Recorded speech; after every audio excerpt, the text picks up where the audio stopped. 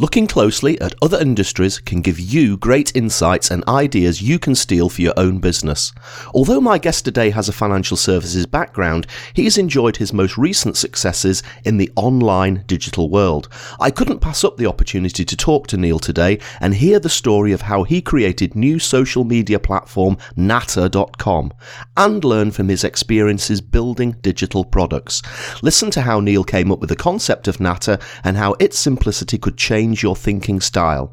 Hear about useful concepts like MVPs, that's minimum viable products, and how we could apply these to the financial services industry. That's all right here in episode 30 of the Marketing, Protection and Finance podcast.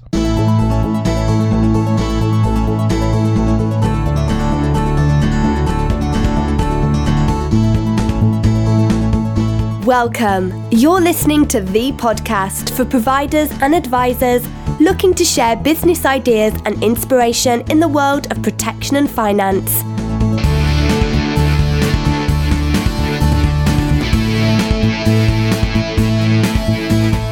For each episode, you can find the show notes and links to things we talked about at rogeredwards.co.uk/MPAF. So let's get on with the show, and here's your host, Roger Edwards. So let's get started with today's interview, and I'm delighted to introduce you to Neil Stanley. Neil is an entrepreneur and is currently CEO of Natter.com, the latest venture to come out of his internet incubator company Alamex Limited. Alamex has produced a number of spin-outs already, including most notably the UK's best school guide website, schoolguide.co.uk. Prior to being an entrepreneur, Neil had a financial services background, working for over a decade at Goldman Sachs and also at a Swiss private bank. Neil also spent 5 years as a board director helping to grow the financial services social enterprise called Fair Finance. A little known fact about Neil is that he spends most of his Sundays ringing church bells. So Neil, welcome to the MPAF podcast. Well, thank you very much, Roger. And firstly, I think I should say I realise that I've listened to several of your podcasts and realised that I'm probably a little bit unconventional relative to the person or the people you normally have on the podcast. So thank you very much indeed for allowing me to come on. Not a problem at all. I quite like unconventional, so please don't feel any problem with that at all. So, yeah. Neil, before we get into today's main discussion, and of course I want to explore this fascinating concept called Natter.com, but before we get to that, let's find out a little bit about you. So tell everyone about where you came from, what your ambitions are. Basically, Neil, what makes you tick? Tell you a bit about me, Roger. I now live in Bath and work here, having worked like most people in Bath for many years in London. But actually I grew up originally in the Midlands and went to university sponsored by the Army. And after being in the Army for 4 years, I did an MBA and surprised everyone and myself in particular by ending up at Goldman Sachs, where I worked in institutional sales and ran a couple of technology businesses. And I was at Goldman at a very interesting time, all through the IPO, so I saw it both as a private business and as a public one. And left Goldman about 10 years ago, obviously in quite a good financial position, which allowed me to move on and move into what I want to do, which is run technology type businesses, because that's what really interests and excites me. And where did that interest in technology come from, Neil? How did you decide to become an entrepreneur in this niche? Well, I've always been fascinated by technology. I remember having a Sinclair ZX81 back, that had been the early 80s when they first came out. And I've always been involved with computing. And when I was at Goldman, I actually ran a global technology project back in the day, when they were taking people out of business to do the e-commerce thing, and actually also was fortunate enough to run Goldman Sachs' first business that actually put software on clients' desktops with electronic trading. So I've always had some interest in technology, and I've always aspired to do that. And I think if I had my time again, I'd probably go and learn to write code. But now I just I'm in the fortunate position of actually running businesses where I have a lot of very smart people doing that kind of thing. Yeah, Neil, tell us a little bit more about your company Alamex and what it's achieved so far. Well, Alamex is essentially a holding company that runs a wide range of technology business lines that we've built up over the years, which generates free cash flow, and I choose to use a lot of that free cash flow to incubate new ideas. So Perhaps the best example before we got to NATA was a website called schoolguide.co.uk. I would encourage your listeners to go and check it out. There's no better site in the UK for researching schools. It has a huge volume of traffic of parents looking for schools on it, and actually it is funded by advertising, so I would say it's a great place for financial services companies looking to reach ABC1 parents, particularly those thinking about planning for school fees. So, there's a contact the advertising department on that site, but School Guide is just a great example of one of the things we've done at Alamex that's been particularly successful. And your interest in technology has led you to develop a new social media platform. Now, I'll just give everybody on the Empath podcast a little bit of background about this, Neil, because I was talking a few weeks ago to a colleague of mine in the industry, a guy called Phil Calvert, and he mentioned this new social media platform called NATA. So I immediately logged onto the internet. I'm a bit of a social media geek. I've been heavily involved in it for about 5 or 6 years now. So I looked for NATA, and I found this new social media website which effectively allows you to write only 3 words per post. And of course that immediately appealed to me because I'm a major fan of simplicity. I'm a major fan of keeping things short and concise, and the 3-word approach to that immediately caught my attention. And then funnily enough, last week when I was interviewing Chris Dames for the podcast, he mentioned NATA as well. And I think that led to us connecting on LinkedIn, and it led to this conversation. So I'm incredibly interested in learning how you saw the development of social media. And of course in the last 10 years we've seen Twitter, LinkedIn, Facebook, all of those social media platforms. What's the story behind NATA, and how did it come about? That's a big question, and I think it's important to put it in context what we do at Alamex. And we have a core range of businesses that actually do quite well and generate a decent amount of cash flow. And I think what I aspire to do with Alamex is incubate things, incubate technology ideas. And it's in the context of that I had this idea probably about a year ago now, and it was based on something that had been in the back of my mind for some time. I went to a birthday party, and it was actually my sister's birthday party a few years ago, where everyone at the party were invited to come up with 3 words about the host to describe them, and I just really was quite intrigued by the idea, and was playing with this idea in my head, say, a year ago, and was talking to my 2 sons, Alex and Adam. They're at Alex and at Adam on NATA, and they're always a good benchmark for me because they're teenagers, they're actively involved in social media, and I think they know much more about it than I necessarily do. And they were both saying how they were getting tired of Facebook. They didn't particularly use Twitter. They were using Instagram and Snapchat, but to a lesser extent. And I just ran the idea past them. Well, what if there was a social network where you could just use 3 words? And they both immediately loved the idea, which I think is always a good indicator, because it's very easy to have an idea yourself and not validate it. So what we do at Alamex is we try to do stuff. We have this motto in-house, which is we do stuff. And so last summer I asked our CTO, Chief Technology Officer, Dan Bartlett, who's a complete superstar, to build what we call an MVP. Do you know the expression MVP, Roger? No, explain that to me. It's widely used in technology, but it's minimum viable product. Okay. So it's something that kind of works, and people put it out there and see what happens. And there's a great saying which is, if you're not ashamed of your MVP, then you've taken too long over it. But Dan built this MVP last summer, and we've done this many times in the past. We've built things. And you can have a vision, and you can build something, and it's surprising how often when you actually build something, you can actually be disappointed by the outcome. Right. We've done this several times. But with NATA, it was different. Dan built this, and we started using it internally, just the handful of us in the office and a few friends. And actually, it was really good fun, and we really liked it. So immediately started gearing up the investment to take this on to something more than an MVP. Yeah, I think it's interesting as well what you've been saying there about the MVP. In the financial services industry, which is predominantly where the listeners of this podcast work, we do tend to have a problem with incubating ideas. It's possible the fact that producing a financial services product, and you'll know this from your Goldman Sachs days, is such a massive undertaking. Often it involves sometimes legacy systems, etc., that companies almost have to produce a business case for the complete end-to-end product, and it's either all or nothing, and therefore quite a lot of products never ever get off the ground because they haven't got the ability to create that incubatory stage where you're almost testing it, and where you would actually have the guts to dump it if it wasn't working, or to evolve it a little and try a different approach, and then evolve it a little and try a different approach until it fitted the market segment.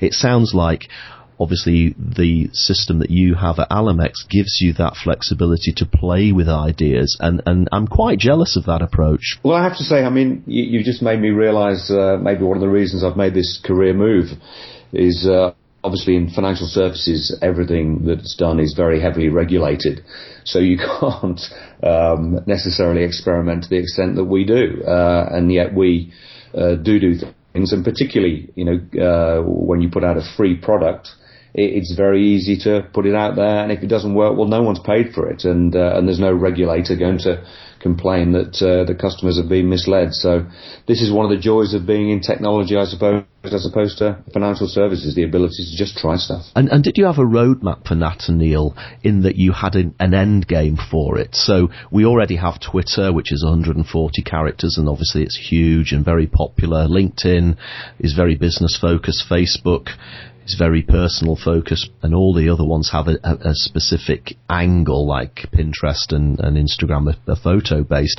What was your goal for NATA, or was it more of an experiment to see how social media develops and evolves? I think that's a really key question, and the clear answer is we had no explicit vision. I think this gets to the core of something I did want to talk about, is that I've been involved in quite a few early stage businesses that have been quite prescriptive about what the user should do, and actually none of them have succeeded. So what we've very consciously done with NATA is to make the technology, not the technology flexible, but actually to listen to users. So we constantly engage with the users of NATA. We've got a group of students at Bath University who've been active users. Particularly like to mention Alex Marshall and Sarah McBride. And also, I have gone out of my way to engage with individual power users who've come onto NATA. And I deal with them day to day, and we listen. And actually, the roadmap that we now have, which if anyone's interested, they'll find on our blog, which is nata.com/blog, has really been shaped by the feedback that we've had day to day. And I'm a big fan of a book called What Would Google Do? Have you come across that? I've read that, yes, it's good. And that kind of says it all.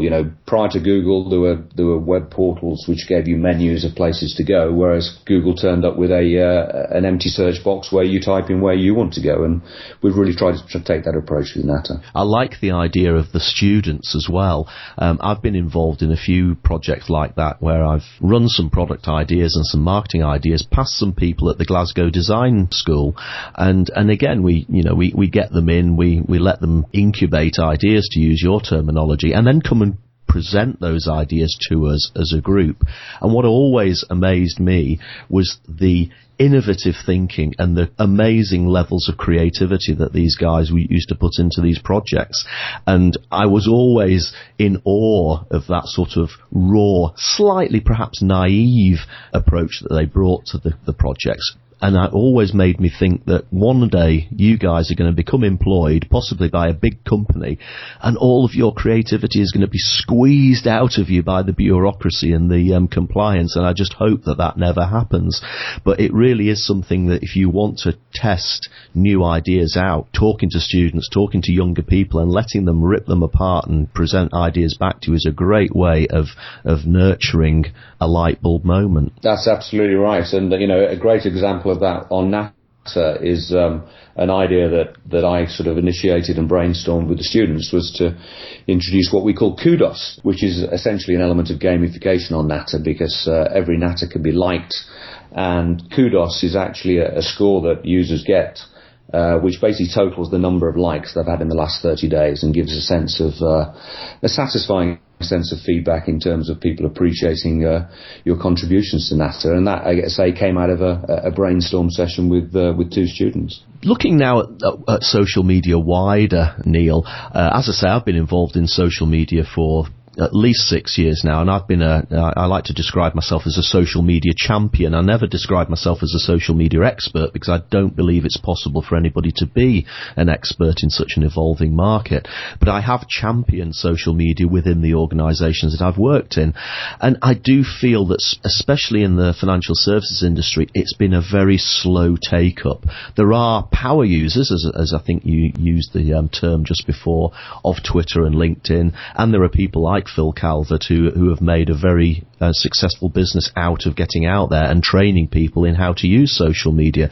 But it's still quite slow, and there's still quite a lot of what I would describe as paranoia amongst financial services companies, especially on the IT side, that somehow if they use social media, they're going to leave themselves open to hacking or that sort of thing. And again, the regulation comes into play as well, because, I mean, I've even come across a company who is very proud of the fact that it has a 48-hour turnaround for approving a tweet. You know, I was gobsmacked when I heard that. You know, come on, you 48 seconds is possibly too long to approve a tweet. How do we overcome that reticence that there is within not just the financial services industry? I expect it happens in quite a few industries where there's quite a lot of regulation. How do we overcome that reticence and put social media as a very important part of your marketing strategy? And how can the experience that you've had with building Natta sort of contribute to that debate? The first thing I should say is, you know, Natta, it's very, very early days for us, and we're a tiny minnow in the world of social media. But I'll give you my own perspective, and that is, you know, in any business, people talk about multi-channel marketing, and where there's an audience, you should be, because there are potentially customers there. And, you know, Natta is quite small, but if I were running a business in financial service, I'd want to have a presence on Twitter. I'd want to have a presence on Facebook, Instagram as well. And increasingly, I hope you would also want to be on Natta. How do you feel Natta can contribute to simplifying complex industries? Well, again, I come back to the fact that it's a tool that we put out there for people to discover how to use. But, you know, the great news is people like Phil Calvert, who you've mentioned, and a number of his associates, who, by the way, I've never met. I'm actually meeting Phil for the first time this week. But people who have no association with have discovered use cases for it. And I would not be arrogant enough to suggest to people how they should run their business on any social platform. But clearly people are finding ways to use Natta. Realistically, Roger, it's probably a little bit more irreverent than Twitter, where people can contain their thoughts in 140 characters and clearly say a bit more. So I think for me, Natta it's evolving to something that's probably a little bit more social than it is business orientated, and I think that's in many ways a key differentiator from Twitter, which is a phenomenal platform which I also use, and I don't think Natta would ever displace. So I don't know is probably the simple answer, but it clearly has found a place, and people are finding reasons to be on Natta and post on Natta. I think it's quite interesting, although I think you're right that Natta will eventually evolve more as a social platform as opposed to a business platform. It's still possible for us to take business lessons from the model that you developed and the experiences you've had. So perhaps we can have a look at some of the challenges that you faced getting this initiative off the ground. How did you overcome those challenges to make Natta work? Well, I think when we started, really, there were sort of the two key challenges, and to some extent those two still exist. The first one was the limitation of resources, because we are a small business, and when you want to do 20 really urgent things with one main developer and a few contractors, then which do you do first? So that was a challenge from the start, and continues to be to this day, and we overcome that to some extent by, you know, engaging with users, but everybody wants everything today. And what I constantly say to people is, you know, the things that we're doing now are things that we decided on 3 months ago. And in the absence of some benevolent venture capitalist coming and giving us a lot of money, which, by the way, we are working on. If anyone knows any, please point them our way. But in the absence of that, you know, we are quite constrained with resources. The other challenge really was getting the word out. So, you know, thank you to you for allowing us on the podcast to help with that. And we've had great help from people like Kate Russell, the technology journalist who featured us on BBC Click, which drove lots and lots of people to our site. And then we had the Iranian version of Kate Russell on BBC Persia. Oh, right. So now Natta is, or has for the last week, been heavily dominated with people coming and posting Farsi, which has been a challenge in terms of making sure that it's all the kind of content that we would want on Natta using Google Translate. But yeah, we've been lucky with getting the message out there and actually finding a number of advocates, the likes of Phil Calvert, who have been out there on our behalf and promoted Natta. And it's really just the start. But the good news is it is genuinely growing, and I hope we're at the bottom of a very steep growth curve.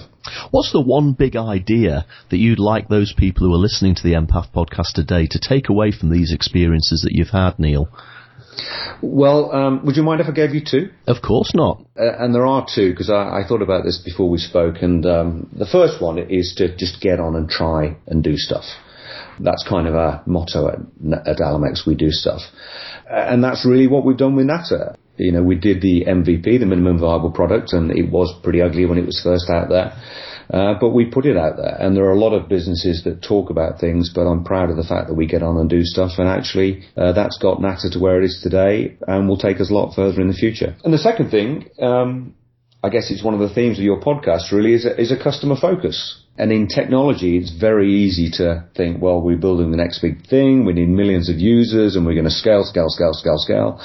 But there's a fantastic article which I'd recommend to your users, written by Paul Graham. Have you heard of Paul Graham from Y Combinator? I've not come across him, no. Okay, Y Combinator is perhaps the best known Silicon Valley internet incubator and responsible for things like Airbnb and quite a few others. And it's run by a guy called Paul Graham, and he wrote an article called Don't Scale. And I'd recommend your listeners Google that. Just Google Don't Scale by Paul Graham. And his point is actually, when you're starting a technology business, don't go for millions of users. Go for a few users and engage with them and get their input and get their feedback. And if you can get a small group of power users to really love what you're doing, then you can grow it from there. And, you know, we have a fantastic group of power users. I particularly like to name check Snix and Diplomatic Diva, who are constantly on Natta. I'm sure you've seen their posts.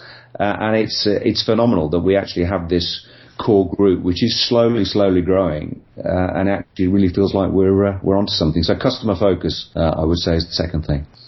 What do you think has worked well so far as you've been putting Natta together, and what's not worked so well, Neil? How have you modified your approach as a result of the feedback that you've had from your power users over the last year or so? I was tempted to ask, I paused because I was tempted to ask you, Roger, what you think, because you're actively posting on Natta now. Yes, indeed. I initially found it harder than I thought because, you know, again, cutting things down into 3 words is quite a tough challenge. I think my immediate thought was, can I break the rules? So I think I actually posted that as a question, can you break the rules, and use the hashtag. And then I started thinking, can I actually add words together? So hello Neil without a space between it is 1 word. So effectively I've cheated and I've typed 2 words, but Natta thinks that it's 1 word. So I started looking for ways to break it like that. But I think overall I've come back to the fact that for me, it's the thought process that it will instill within me. I've got to get a message over in 3 words. How can I do that? So for me, it's almost like an intellectual challenge. Yeah, I mean, what I found the really interesting thing, and this is personally, and other people have said the same thing, is the way it plays on your subconscious. So actually you won't be on Natta, but you'll be walking down the street and suddenly your subconscious will compose a really interesting 3 words. But you know, your point about putting more than 3 words in, camel casing as it's known, in other words, running words together without spaces in between. I just find it hilarious that probably 60% of people who come on Natta think that they're the first person to discover that you can post more than 3 words in. And it's hilarious to watch. And actually, we're just adding some FAQs at the moment to the app.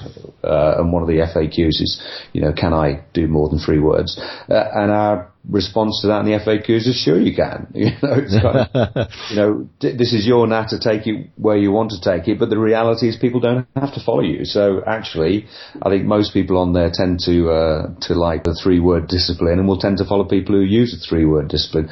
I'll be honest, very occasionally there's something really important I want to say that I can't quite squeeze into 3 words, and I put 4 in by skipping a space. But I think the core of what we're trying to do is be concise. I think Natta is entirely different to Twitter. It's a very different proposition, and it kind of works. And sure, there are things that we're doing today that will almost certainly change in the future, but it'll all be considered and based on customer feedback. Neil, it's been fascinating to talk to you this morning about the development of Natta. As I said, I'm very interested in the development of social media, but moreover, I'm very interested in simplifying the financial services industry. And whether people ultimately end up using Natta or not, I think that the discipline that it can bring to your thought processes and allowing you to start thinking in simple terms has got to be an advantage. Before we go, however, I always like to finish the Empath podcast off with a quick fire round of 4 business questions. You happy to stay for a few moments more to do that? Of course I am. Great. If there was one thing that you could change about the financial services industry, perhaps by waving the proverbial magic wand, what would it be? I don't know if this is exactly what your question is getting at, but I think a massive change that we could make in the UK for people generally would be to introduce personal finance as a GCSE, probably a compulsory GCSE. I think as somebody who's been personally obsessive about my own financial planning, it's remarkable to me how a lot of very intelligent, sophisticated people just don't even want to think about it. And I look at my son's GCSE choices, and they're given the option of some quite ludicrous specialities at such a young age. And yet, one of the most important life skills that there is managing one's finances and understanding APRs and things like that. And no one even thinks about teaching that school. So I'd like to introduce personal finance as a GCSE. And I've always believed that marketing these days, especially with the digital technology available to us, is more about education than it ever has been. And if that's the case, then why wouldn't you start people's financial education at school? What's the one business model, product or campaign that's caught your attention in the last year, even if it was from a competitor? Tell us what it was and what you liked about it. Well, I've got an answer for technology and an answer for financial services to try and address all the audiences. And I think in technology, it's been the social media platform Ello. Have you come across that? I've come across Ello, yes. Yeah. And I just really admire the way they've managed to generate a global buzz for something that you couldn't even get access to. And actually, there's a lesson in that for Natta. We just made it freely available. But I think they've done a great job. I mean, I'm not an active user of Ello. I do have a login, but I think that their marketing and PR was just phenomenal. And I think their ambition is very, very worthy, and I fully support what they're trying to do. In financial services, again, to talk about a product, and I know it's not come about in the last year, but I'm a huge fan, and particularly recently have become a big fan of Terry Smith and what he's doing with Fundsmith. I honestly think Terry Smith's going to end up being a British Warren Buffett, and I personally have moved a lot of my savings into his equity and emerging markets, his equity fund and emerging market investment trust. So I'm a big fan of him and his position in the marketplace. Tell us about an app or a gadget that's made a huge difference to your life and or your business. I want to talk about Boomerang for Gmail. Have you come across that, Roger? No, I've not. I've only come across it recently, but I'm a big disciple of David Allen and the Getting Things Done system, which I attended one of his seminars about 10 years ago before he was particularly famous, but I'm into the Inbox Zero.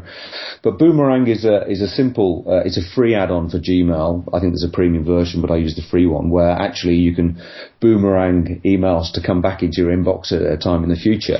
But actually, more importantly for me, actually you can choose when to send an email to someone. So, I typically, like most entrepreneurs, work 7 days a week, but I don't particularly want to get involved in email exchanges over the weekend. So I send a ton of emails during the weekend, scheduled to leave my folder at 8 o'clock on a Monday morning. And I just find that with the, Gmail, or not Gmail, but email in general is the bane of everyone's business life. And the Boomerang add-on to Gmail, if you use Gmail, has just been phenomenal in terms of helping me manage that. Such a great idea. Makes you wonder why Microsoft haven't got something like that on Outlook. And finally, what's the best business book you've ever read? Tell us why you like it so much and what you took from it. It's a little-known book called Stealing MySpace. Have you heard of that? No, I've not. Everything you've come up with today I've never heard of, Neil, so I've got a lot of things to follow up on after this podcast. This is a fantastic piece of internet history. It's essentially the story of MySpace, which I knew very little about because I didn't even particularly use MySpace. But it was a business that was very entrepreneurial, doing something quite different.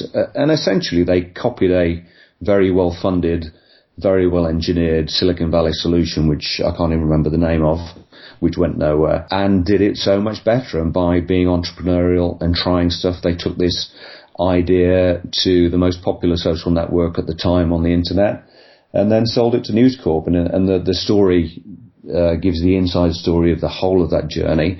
And it reads like history now, but it's such recent history, and I absolutely love it. I've read it several times. That's fantastic. That's great, Neil. And as always, all of the things you've mentioned and talked about today, you'll be able to find in the show notes at rogeredwards.co.uk/empath. And before we sign off, Neil, tell everyone how they can connect with you on Twitter, LinkedIn, Google+, Natta, of course, and Alamex website, perhaps? I would say, first of all, please do contact me. I love hearing from people, particularly if they have a perspective on what we're doing. I'm at Neil, Neil, on Natta. And the great thing about Natta, in fact, this is a use case, is you don't even need to sign up to read what I'm saying. So if you go to natta.com/user/Neil, you'll see what I'm saying. And email the old-fashioned way, Neil, Neil, again, at natta.com. I'm at nstanley on Twitter, Neil J. Stanley on LinkedIn. And I really genuinely welcome any feedback, any contact from any of your listeners. Neil, thank you so much for talking to me today. Let me wish you every success for the future, and I hope to catch up with you again soon, but we'll certainly be nattering. Thank you very much, Roger. It's been a pleasure.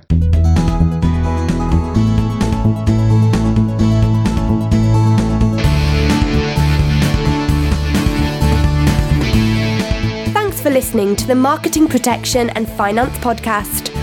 Do please look at the show notes at rogeredwards.co.uk/MPAF for links to the apps and topics and books we discussed. If you enjoyed the show, please leave a review on iTunes. Simply visit rogeredwards.co.uk/iTunes and leave a review. If you are a provider or advisor or journalist and you have a product, campaign or business model you'd like to talk about, please get in touch. You could be the next guest on the show. And do remember, nothing we talk about on the show is financial advice of any kind. It's all just thoughts and opinions, okay?